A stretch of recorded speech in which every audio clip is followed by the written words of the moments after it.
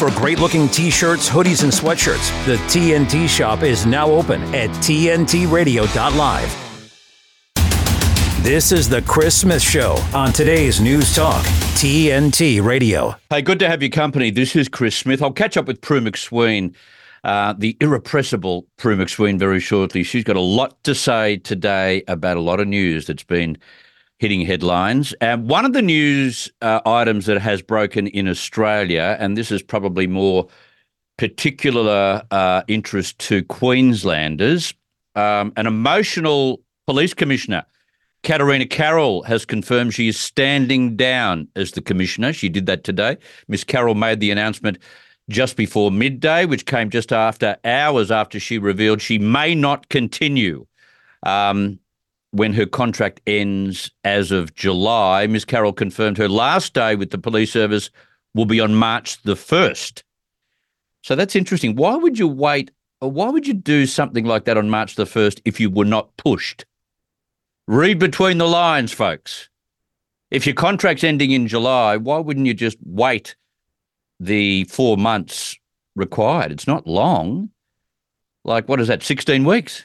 But she wants to pull out now, 2 weeks' time. This morning I have advised the Minister I will not seek an extension to my contract.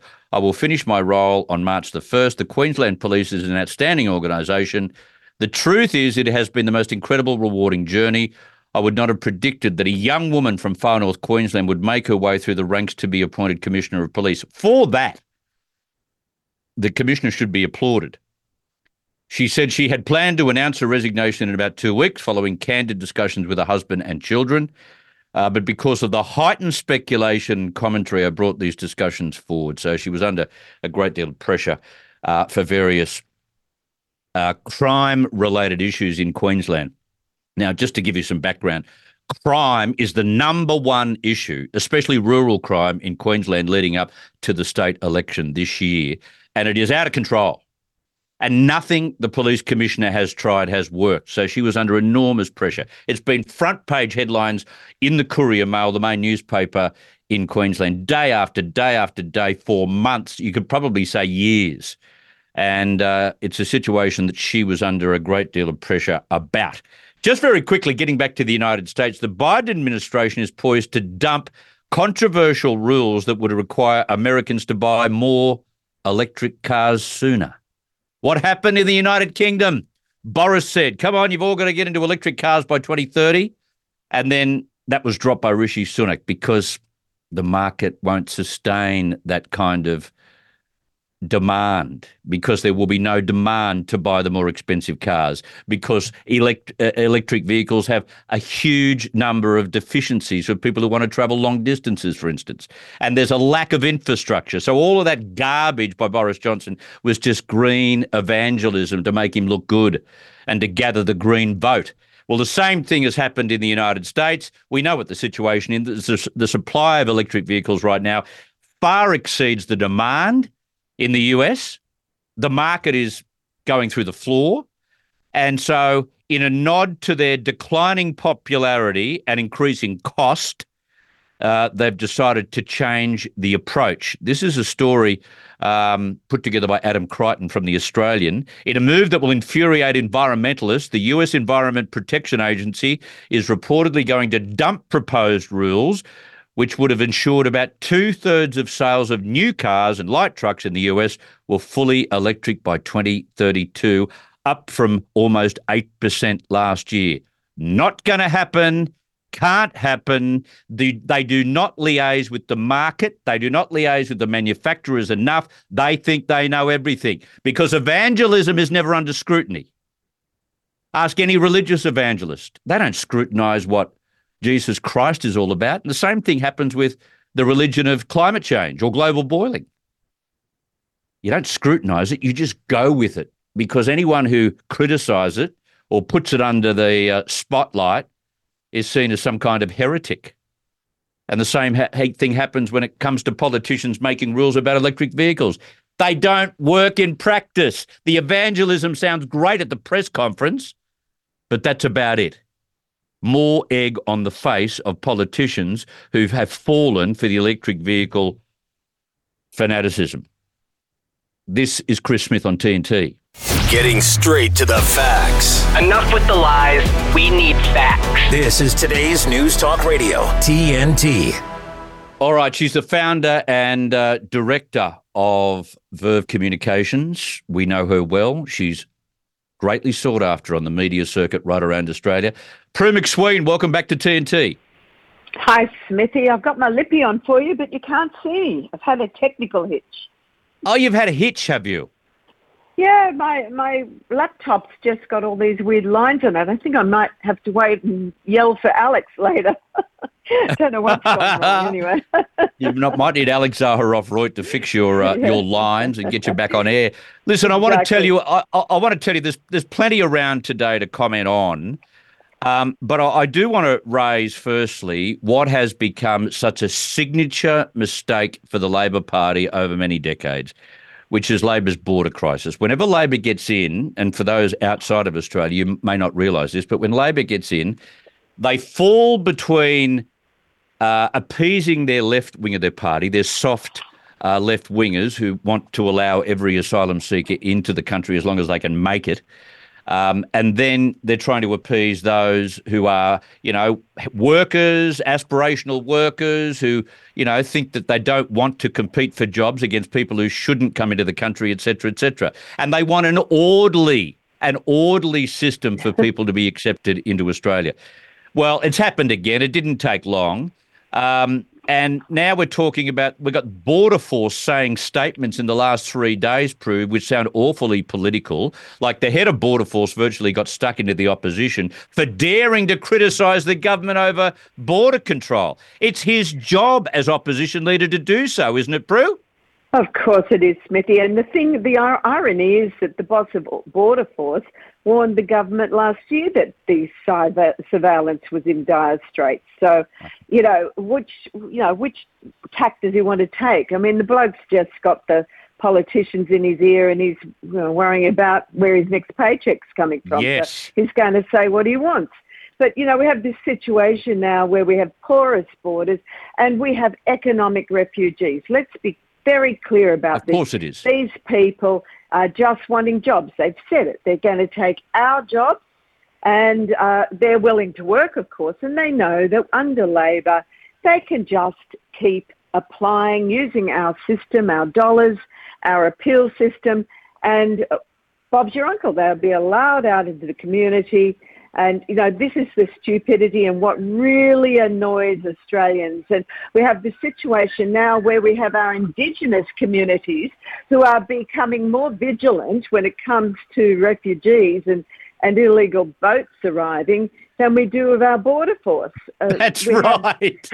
I actually think that J&B Hi-Fi and Harvey Norman need to set up some outlets up in the top of the West Australia and Northern Territory, because it was a bloody J&B Hi-Fi drone that got this Indigenous elder to be alerted that there were all these blokes, wandering around. So it's a great story, isn't it?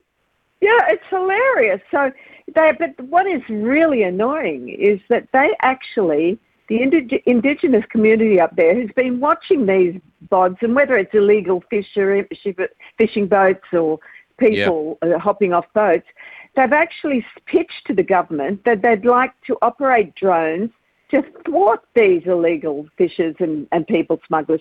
And, of course, The government said, get on your boat, buddy. Albanese's quite happy to pontificate about, jobs for the Indigenous communities and supporting them. When they actually said, this is a job we could do for you, he said, shoey on your boot, mate. Go and, pull another one.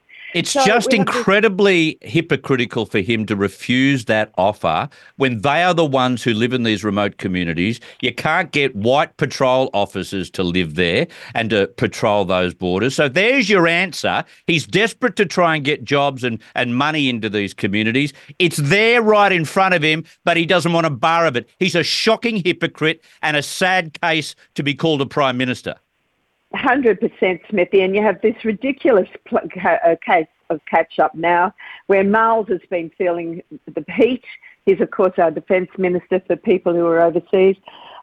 He's been under the gun because we've got like a dad's army of decaying fleet and aircraft, etc. And so the bloke suddenly, in a panic, announced an $11 billion boost for a warship fleet. And he reckons we're going to have that by 2026. Pull the other one. Go and get yourself a rubber ducky, mate. You don't. I mean, the both of us think we're absolute imbeciles.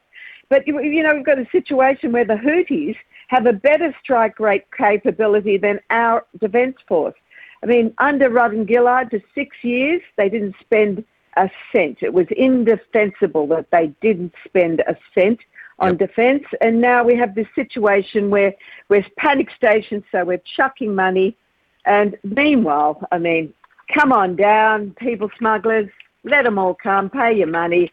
We're also letting, you know, who knows Hampus sympathisers coming in across our borders, thanks to Penny Wong trying to win some more votes in her Labor seats.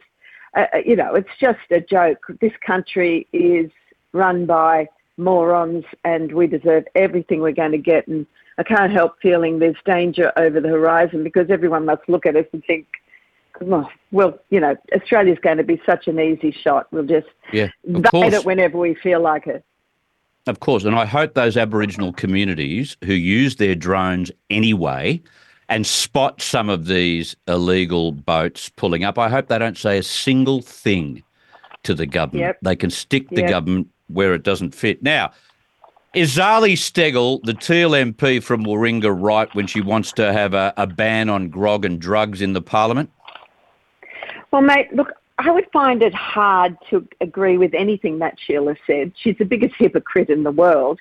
Now, I don't know if she has a grog or a sniff of something. Good luck to her if she does. I'm sure she doesn't. But the thing is, we do have, it seems, a problem, a cultural problem where people who have the ability to access a lot of grog, perhaps a lot of drugs, because we've seen in past sort of exposés how particularly the staff in Parliament House are sort of dipping into that white powder quite readily. And it is a worry when, you know, we have politicians, the people who are responsible for administering this country and making very important decisions are getting on the terps and, you know, having these episodes. At the same time, I hate nanny states. The government has enough dipping into our into how we work. And I've got to say, Prue, this has come off the back of Barnaby Joyce having a little bit of a bender and having medication mixed in with the grog, which never works, and I know that for firsthand. But that's got nothing to do with what's going on in Parliament. So they're using Barnaby Joyce's case to talk about grog in the Parliament. I don't know of too many politicians. Usually the politicians that have too much grog end up falling asleep anyway. That's right, which is probably doing us all a good service, frankly. But that Nationals deputy leader, Perrin Davey, was the one who also sort of got everybody up in a lather. And she has since said, and if you saw the video of her, she definitely was slurring her words.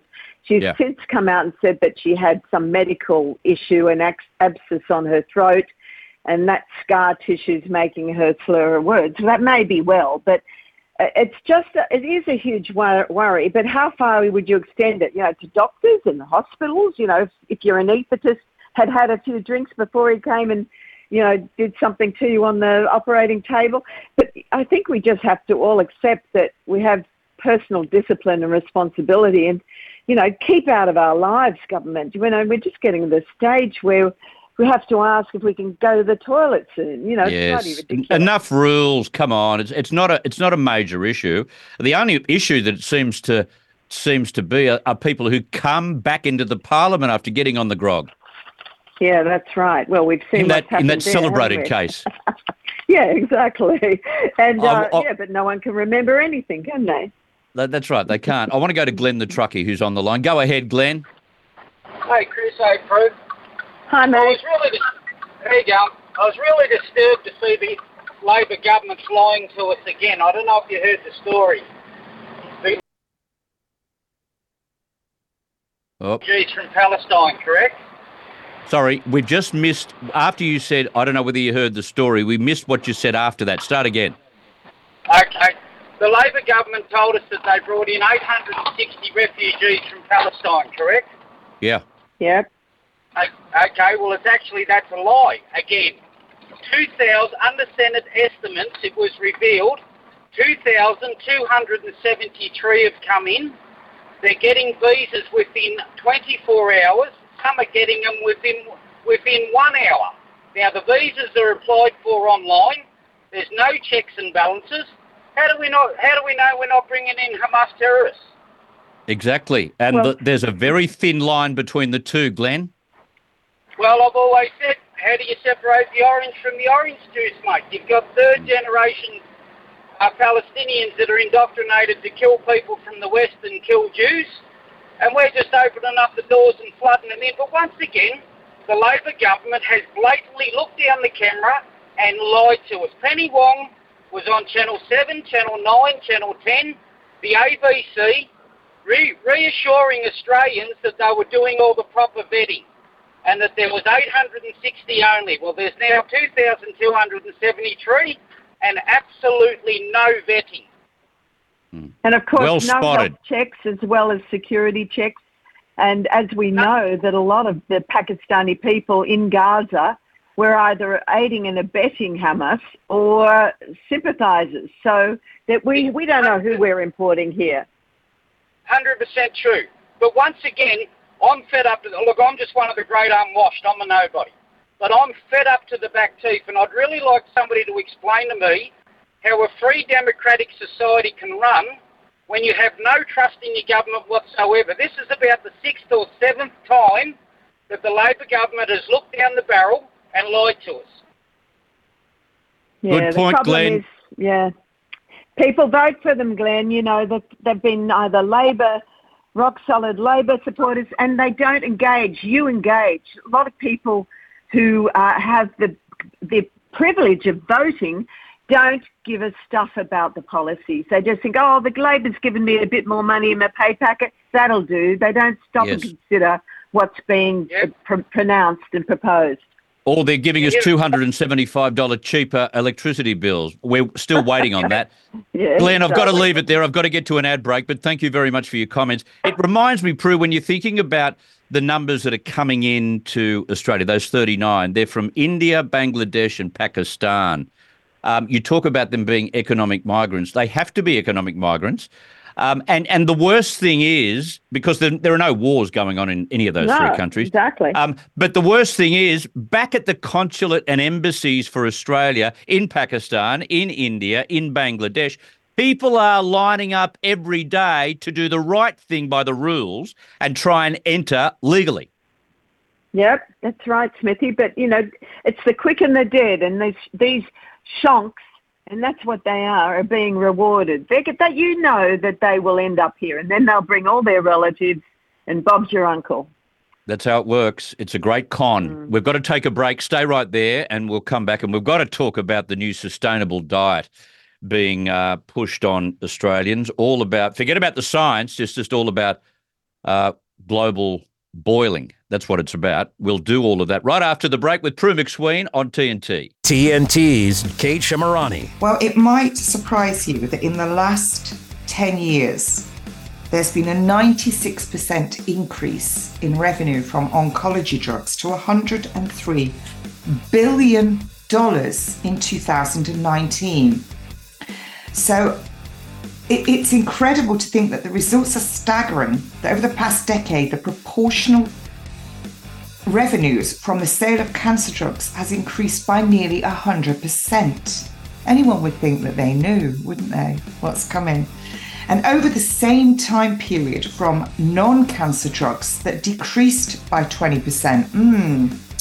All of these vaccine companies have now switched to oncology drugs as well. Kate Shamarani on today's News Talk, TNT. A better business tip from TNT Radio.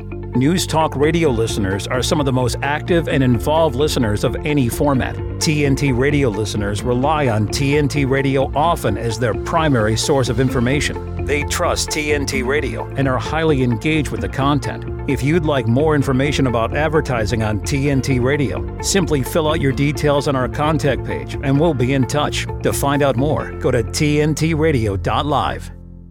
The conversation continues. I don't believe it, and I think that's a terrible position that I am in, that I don't trust my government. This is today's News Talk Radio, TNT. Yeah, and if you want to be part of the conversation, just because Prue MacSween is on air and she sort of fills the airwaves with her voice, that's okay. That's okay. You can be part of the conversation too. There's still plenty of airspace to give you.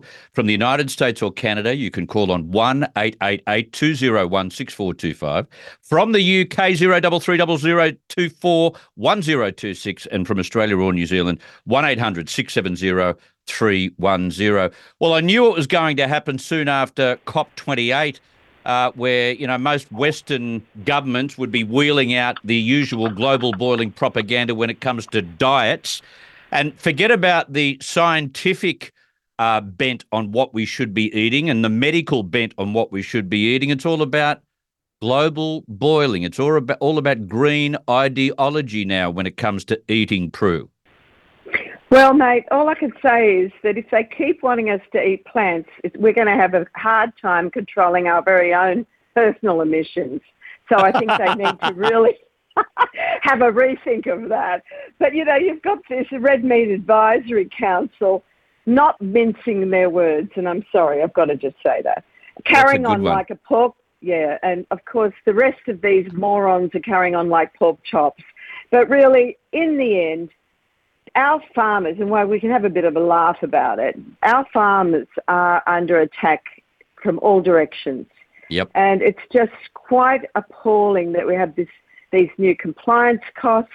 They've got to report on, you know, their emissions, whether it be, you know, or otherwise they're going to get penalised. And this is the problem, that, you know, they're going to have all sorts of issues where it's not just, you know, farting cows or whatever, but it's the whole supply chain. You know, has the person who you bought this equipment from or this fertilizer from, have they done the right control reporting and climate reporting on their emissions and compliance? So we've got this huge burden on our primary producers, as well as all the other corporations like the car makers, but companies generally are going to have to report all of this, which means all the costs of compliance are going to be passed on to us. You know, this mob are determined to kill us. I think they're just killing this country, they're killing the world, and these sucker politicians who've got on this green, self-righteous bandwagon have just sold us out. You know, thankfully, I absolutely believe that the public's waking up. You know, we were sort of battered into accepting the guilt that we were killing this world, even though in Australia, as we know, we've hardly got any emissions contributing to what's proposed is the problem. And, that's right. And yet, you know, we're in this situation where, thankfully, I think people are saying enough's enough because they're personally hurting. You know, they've seen the energy prices going up. They can hear this absolute bullshit artist, Bowen, our energy minister, who's saying that, you know, he's going to meet all these deadlines. There is absolutely no way he's going to meet the deadlines. And this is why he's put in these new rules on emissions for car makers, because he's knowing he's not going to meet his deadlines. So he's going to try and make up some ground with, you know, putting the ice on poor buggers. And it's interesting. It's the tradies, the people who would normally perhaps vote Labor, who are going to find themselves paying up to 25 grand more for, you know, their trucks and things. You know, and they're going to look at each other when they sit down at their smoko and discuss that, Prue, and say this is bullshit. Absolutely. And that's why I think people are waking up. They can see that everywhere around the world, these nervous Nellies in the EU are actually even starting to understand that nuclear is the only way we're going to be able to reduce our emissions and not turn us all into the dark ages. But, you know, here, this man, I mean, he's the most dangerous man. I think he should be thrown in the clink. He's dangerous. He's killing this country and killing, you know, our lifestyle and what our values are. Very true. Just from the chat box on tntradio.live, one of our viewers, Holly, has written, no compliance. Who owns the food chain owns the populations. No farmers, no food. Simple. It's a case of depopulation. Well, I wouldn't put it past them. I want to ask you about this just very quickly before we get to some news. Superannuation babies. There's a story today that indicated that one superannuation fund will allow people to take their money out without being taxed to make a baby through IVF. But, of course, we know how difficult it is to use those nest eggs to buy things that many people find impossible to buy nowadays. And this is where it's so ridiculous. You have this idiot Chalmers, our treasurer, who's obsessed with using super just for retirement. Meanwhile, we have young couples who cannot buy a home. Wouldn't it be more sane to allow those people to dip into their superannuation so they can get ahead and buy a home so they're not paying dead rent money? They can start their families. I mean, it's just so appalling. Now, I know the argument about the fact that the protected compounding returns are going to be impacted. But the point is, do you want to be rich and still living in a tent, with your super? Your super's going to have a lot in it. And what, is that for when you finally can retire and you're too old to enjoy it and you're still renting, paying someone else's mortgage off? I mean, it's just so absurd. We have the coalition saying that they wanted super to be allocated for first or accessible for first home buyers. It makes sense. People are so desperate now, and I just can't understand why, if you want it, and also with women, there's a ticking time clock. So if you can't get pregnant, and 1 in 6 couples are experiencing difficulties in getting pregnant, so why wouldn't you allow them to access their super so they can do an IVF program? It just seems so ridiculous. They can access for other, compassionate medical procedures, and they have to go through a huge amount of hoops to get access for that. But having a baby or getting your own home started, for God's sake, let's just allow them to do it and stop government trying to get their hands on our superannuation, particularly the industry super funds who want to funnel the money, the profits back into either their pockets because all the ex-Labor premiers, etc., are on the boards, or they just want to, funnel it into the unions themselves. So it's just ridiculous. We need to really have a big shake-up. And when Dutton gets in, I just hope he addresses all of this and gets Australia kick-started again. That's what we need to do. That is one way to kickstart them. That was what I was about to say. You kickstart someone earlier than they normally would get ahead, Prue, and all of a sudden they're making better incomes, they're saving more money, and they're able to put it in superannuation and fill the gap that was made because they took it out for the home. It can be done that easily. Right. And look, it's our bloody money. That's right. This is what annoys me. We're now they're going to be taking 12% from us. That's a lot of bloody moolah that we could be using, and it's just a joke. Yeah. The rate we're going, I mean, I'll be dead before I can access mine, I think. It's just ridiculous. It is. Don't talk like that, please. Don't talk like that. You'll never die. No, it couldn't kill me with a stick, probably, mate, although a lot would like to. Yeah, correct. I love it. Thank you so much for being part of the program today. Enjoy the rest of your week. Appreciate it. Thanks, Doug. You too. Bye, everyone. Thank you. Prue MacSween from Verve Communications. There you go. And thank you, Holly, too, for being part of our discussion on this today, especially about food and sustainable diets and the crap that came out of COP28. Holly has just woken up in the UK, and she's written on the chat box that she's getting set to go early to London for the Julian Assange hearing. There you go. It'll be one hell of an event, and TNT will be there, so don't miss out on it. Let's go to the newsroom for an update on TNT. Hey guys, great news! News Radio. TNT Radio News. Matt Boyland here with a quick look at your TNT headlines. Russia has accused Ukraine of using American-made chemical weapons against its soldiers on the battlefield and says it has the evidence to prove it. Australia's overhauling its navy, announcing the largest expansion to its warships since the Second World War. And the European Union has announced it's sending a fleet of its own warships to the Red Sea in an effort to protect cargo vessels from further attacks launched by the Houthis in Yemen. We're the pinup boys and poster girls for free speech. We just don't look as impressive as Vladimir Putin shirtless on a horse. Yeah. 24/7, 365. We never stop sifting fact from fiction, misinformation from the truth, from government overreach to the latest on mandates, big tech censorship to propaganda gone mad. Listen to TNT Radio and get the news and views direct from our expert presenters and commentators anywhere you go.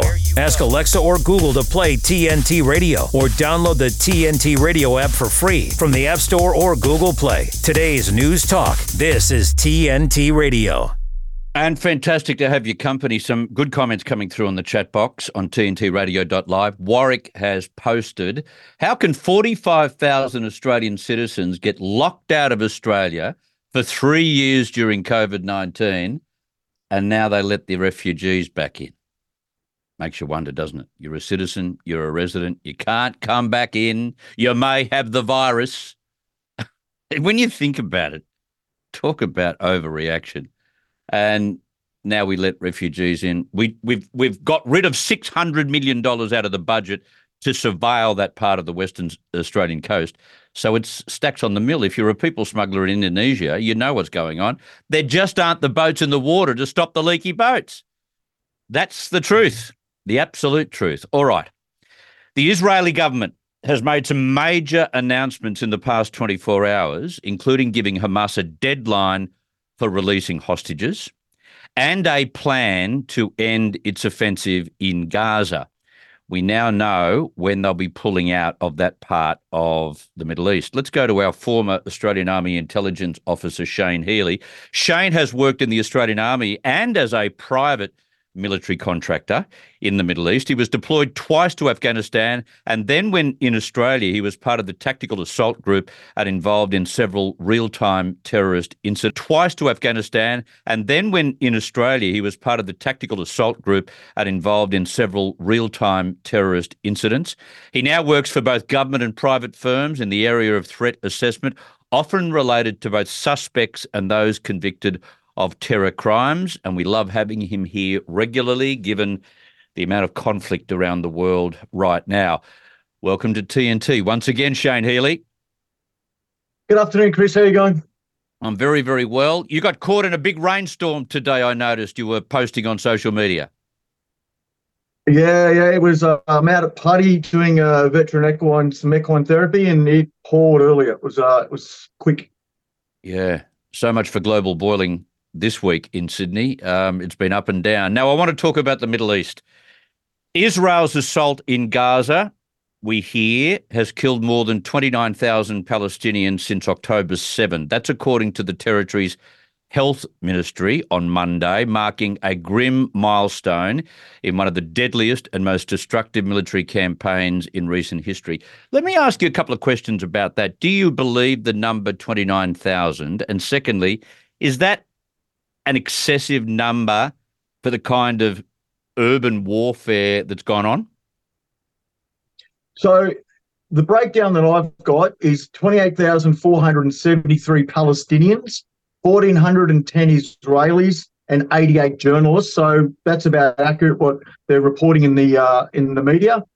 If you think about since 2015, there's been over 150,000 people, fighters and civilians, die in the Yemen civil war. Why this number is it's never good when civilians die because of conflict. It's not the highest number, and some of those African countries have seen some real, Somalia, Rwanda, some really high numbers, but hopefully the international community can come together and this can soon be over. And I just noticed too, when we got to about 23,000 dead and the pressure started to build from, not just the UN, but the United States and others about what was going on, there's been a real decline in the ratio of deaths. So that's got to be a good thing. Do you think it's got something to do with the pressure that came on Israel? Well, if you remember, the Israelis told all the Palestinians to go towards Rafah and go south. So they were trying to clear the battle space. And this is the issue coming up now. Where the Israelis want to go is where all the civilians are. So while that is the case, we could see that number spike up if the Israelis go in heavy and go through with this next offensive. That's right. So just to explain that to people, we told, or the Israelis told those in Gaza to go to the south, and now they're telling them to go to the north because they want to go into the south in Rafah. Yeah, that's exactly right. And a lot of these people now are injured and they're old and they're malnourished and they just don't have the energy or facilities to go north. So I think that they're not going to go anywhere, and that's going to be one of the human population or the human terrain will be Israel's greatest problem in any coming offensive. Well, it could be another bloodbath. That's what it could be. Yeah. Israeli Prime Minister Benjamin Netanyahu has vowed to continue the offensive until total victory against Hamas after the militant October 7 attack on Israeli communities. He and the military have said troops will soon move into Rafah, and he's indicated that there'll be a deadline for the Gaza ground offensive, and that will be when Ramadan begins. Why has that been set, and does that seem nonsensical to you, or is there a good reason for that? So Ramadan is obviously the holy month in the Islamic calendar where they fast and come together. So if they did attack during that month, you would have more of the Arab countries rise up because it'd be the equivalent of them attacking a Christian country in Easter or Christmas. Right. It is the month that they congregate and celebrate. They fast during the day, break their fast, and festive at night. So that's one of the things. Ramadan this year is a lot earlier. It's the 9th of March. So, we're really, if that's the case, but I've been looking at some of the Israeli media because there's been some protest against Netanyahu. And it's interesting that some of his own or opposition colleagues are coming out and saying the total victory is just a political slogan. It's not a realistic goal. So we've been talking for a number of weeks that Netanyahu's using this crisis to keep in power, and it's seeing that some of the opposition are also agreeing with that, which is why he's put that date in. There's some of the Palestinians and Arab countries are saying if he did attack during Ramadan, it could be a third intifada and an escalation of Middle Eastern war. So does he stop when Ramadan starts and not resume, or do they resume after Ramadan?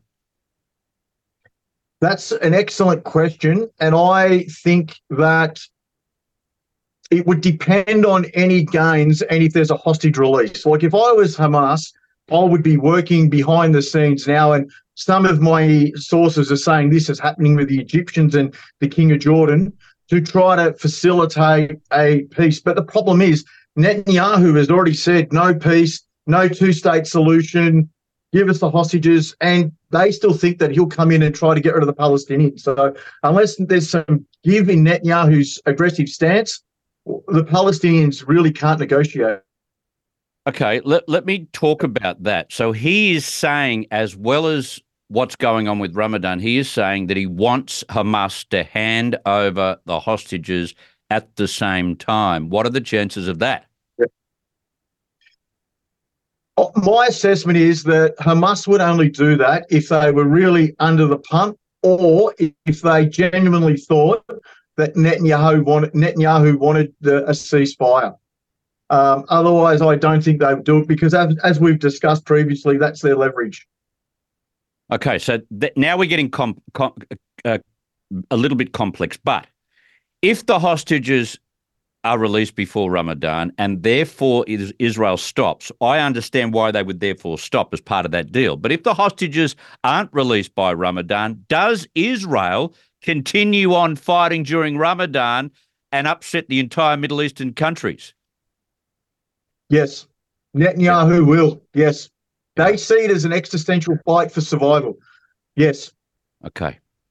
Now, the Palestinian Foreign Minister on Monday accused Israel of apartheid and urged the United Nations top court to declare that Israel's occupation of land sought for a Palestinian state is illegal and must end immediately and unconditionally for any hope for a two-state future to survive. Now, the remarks come as historic hearings into the legality of Israel's 57-year occupation. The case opened against the backdrop of the Israel-Hamas war, which immediately became a focal point of the day, even though the hearings were meant to centre on Israel's open-ended control over the occupied West Bank, the Gaza Strip and annexed East Jerusalem.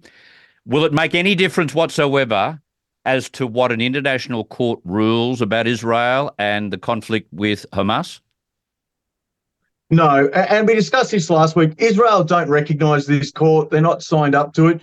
And at the end of the day, even if the court found in the Palestinians' favour, there's no way to enforce it. They can't send the UN peacekeepers in and arrest Netanyahu. We've seen that with Putin in Ukraine. So it's unless the international community gets behind the court, it's just, there's much ado about nothing, to be honest.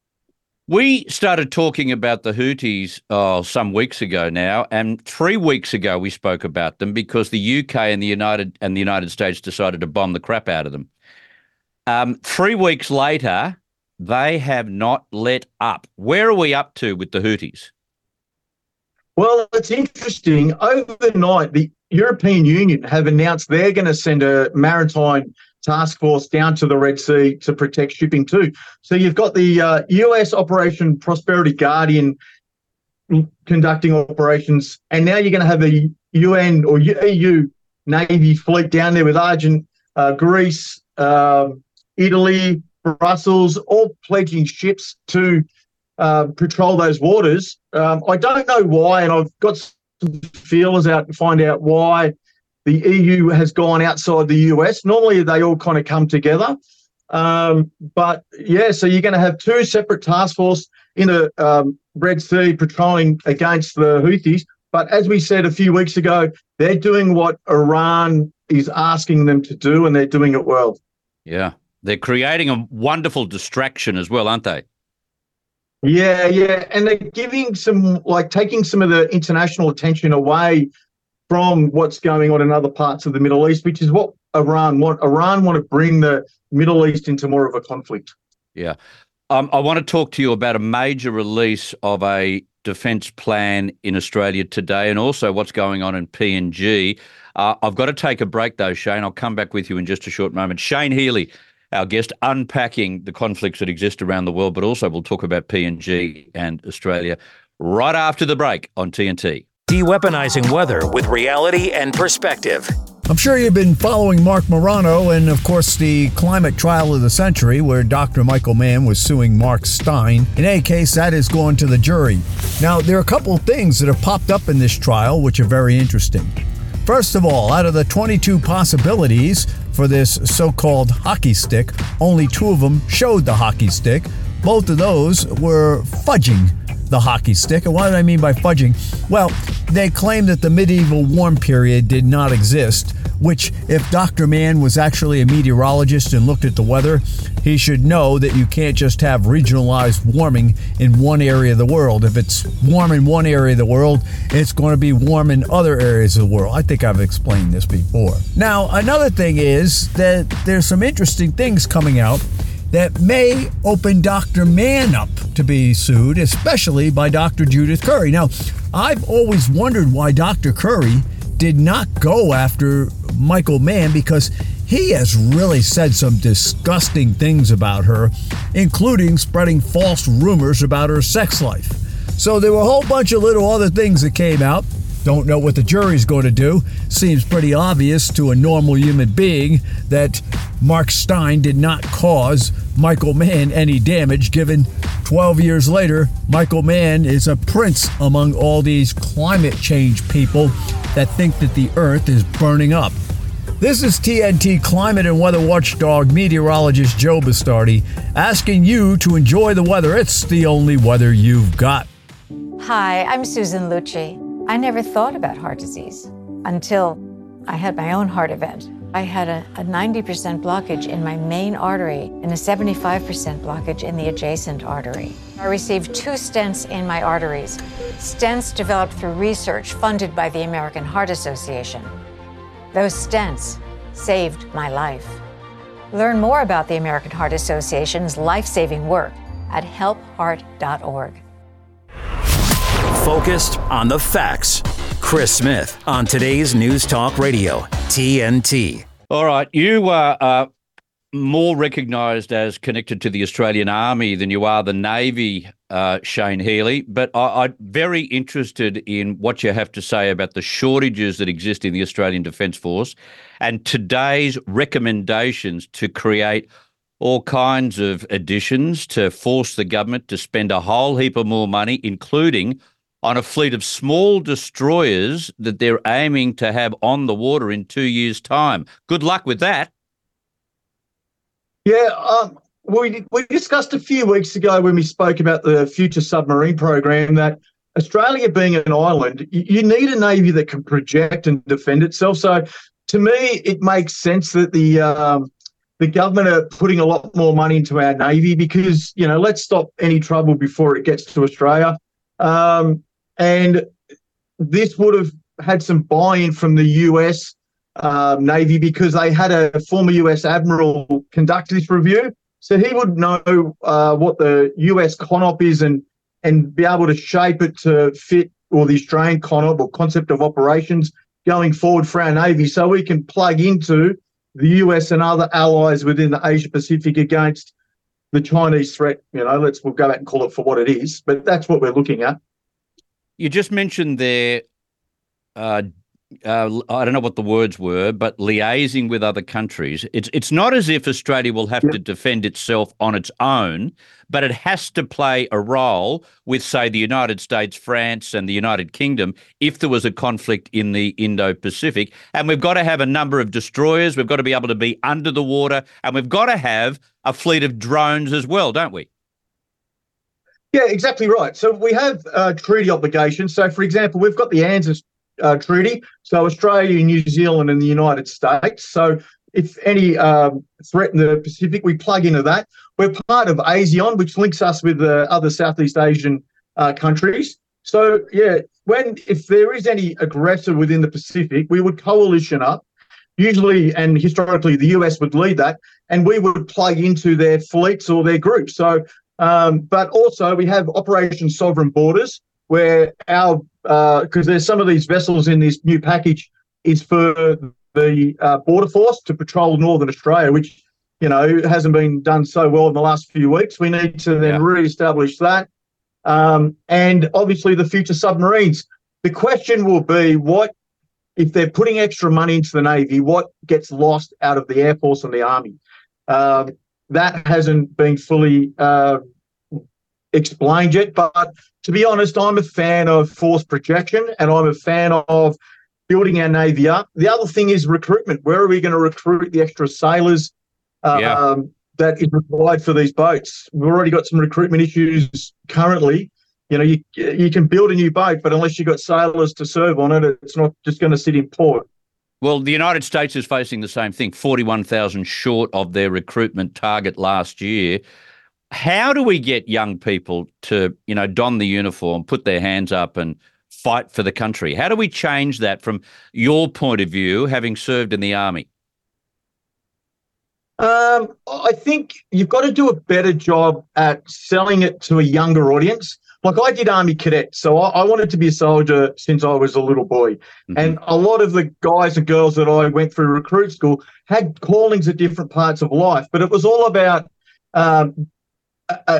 wanting to serve and a nationalistic feeling inside. So if they get into high schools and start putting these programs and a mentor program or, I had very good military role models in my family. I think that's the first step, getting kids more active. And to be honest, get rid of the current CDF and the current Minister for Defence, get the morale and the leadership working better, and then that'll spread down. Retention's a big thing.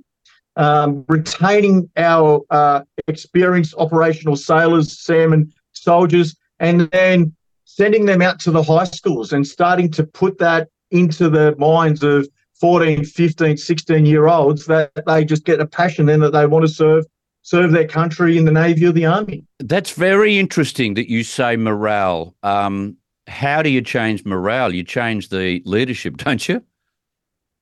100%. And that's the first thing I do. Anyone who knows me or follows me on social media knows my views on this current CDF. But all morale and culture, it starts from the top. You need good leaders.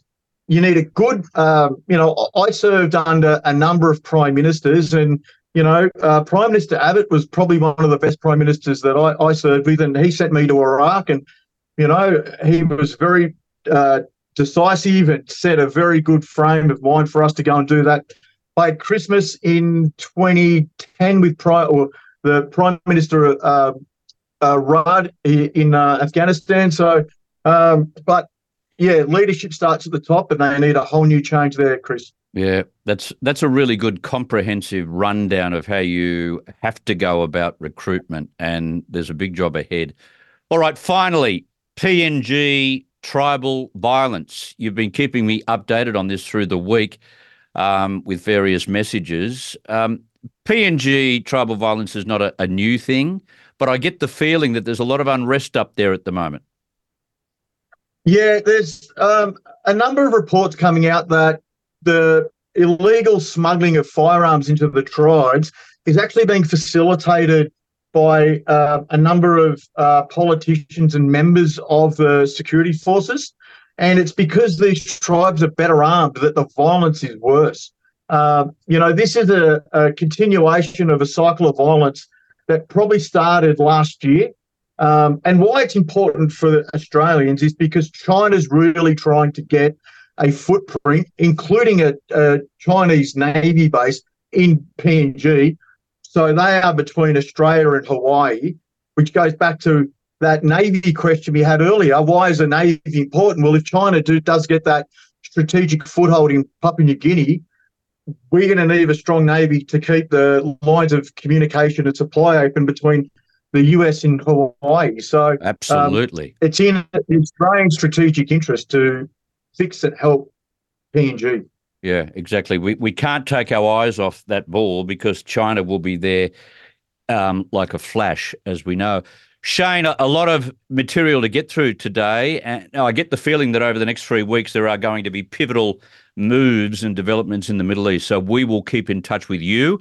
Thank you so much for your time. All the best. Anytime, Chris. Have a great week.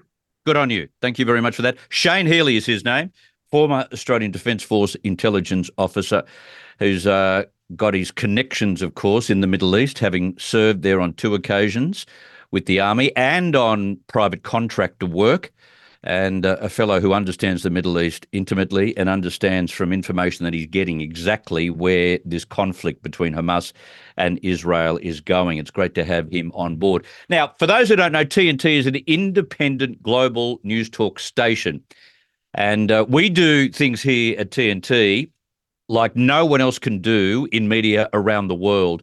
TNT is a live radio and television broadcaster that simply tells the truth and endeavours to get to the truth on each and every occasion as we cover the issues that are most important to the people of the world. We do it 24 hours a day. We do it 7 days a week. It's not like a podcast station where they might have a couple of live programs, but mostly it's podcasted. We take the commitment to broadcast live, which means we can also tell you what's happening right now. No one in the world does what we do, crisscrossing the globe, providing credible news and opinion all day and all night. And in 2.5 years, TNT has become a credible and exciting platform with brilliant hosts and, of course, staff. But it's a critical time. This year in particular, as I've said many times, late last year and earlier this year, 2024 is a critical time for the world in terms of news and current affairs. And we must continue to do what we do here at TNT. We must try and pick out the misinformation and give you the information that matters. We've got to get rid of the propaganda, and we've got to try and get to the truth. Try and decipher what mainstream media is up to. And we do that thanks to a fleet, well, not a fleet, but a group of powerful sponsors. And we'd like to thank our sponsors on TNT.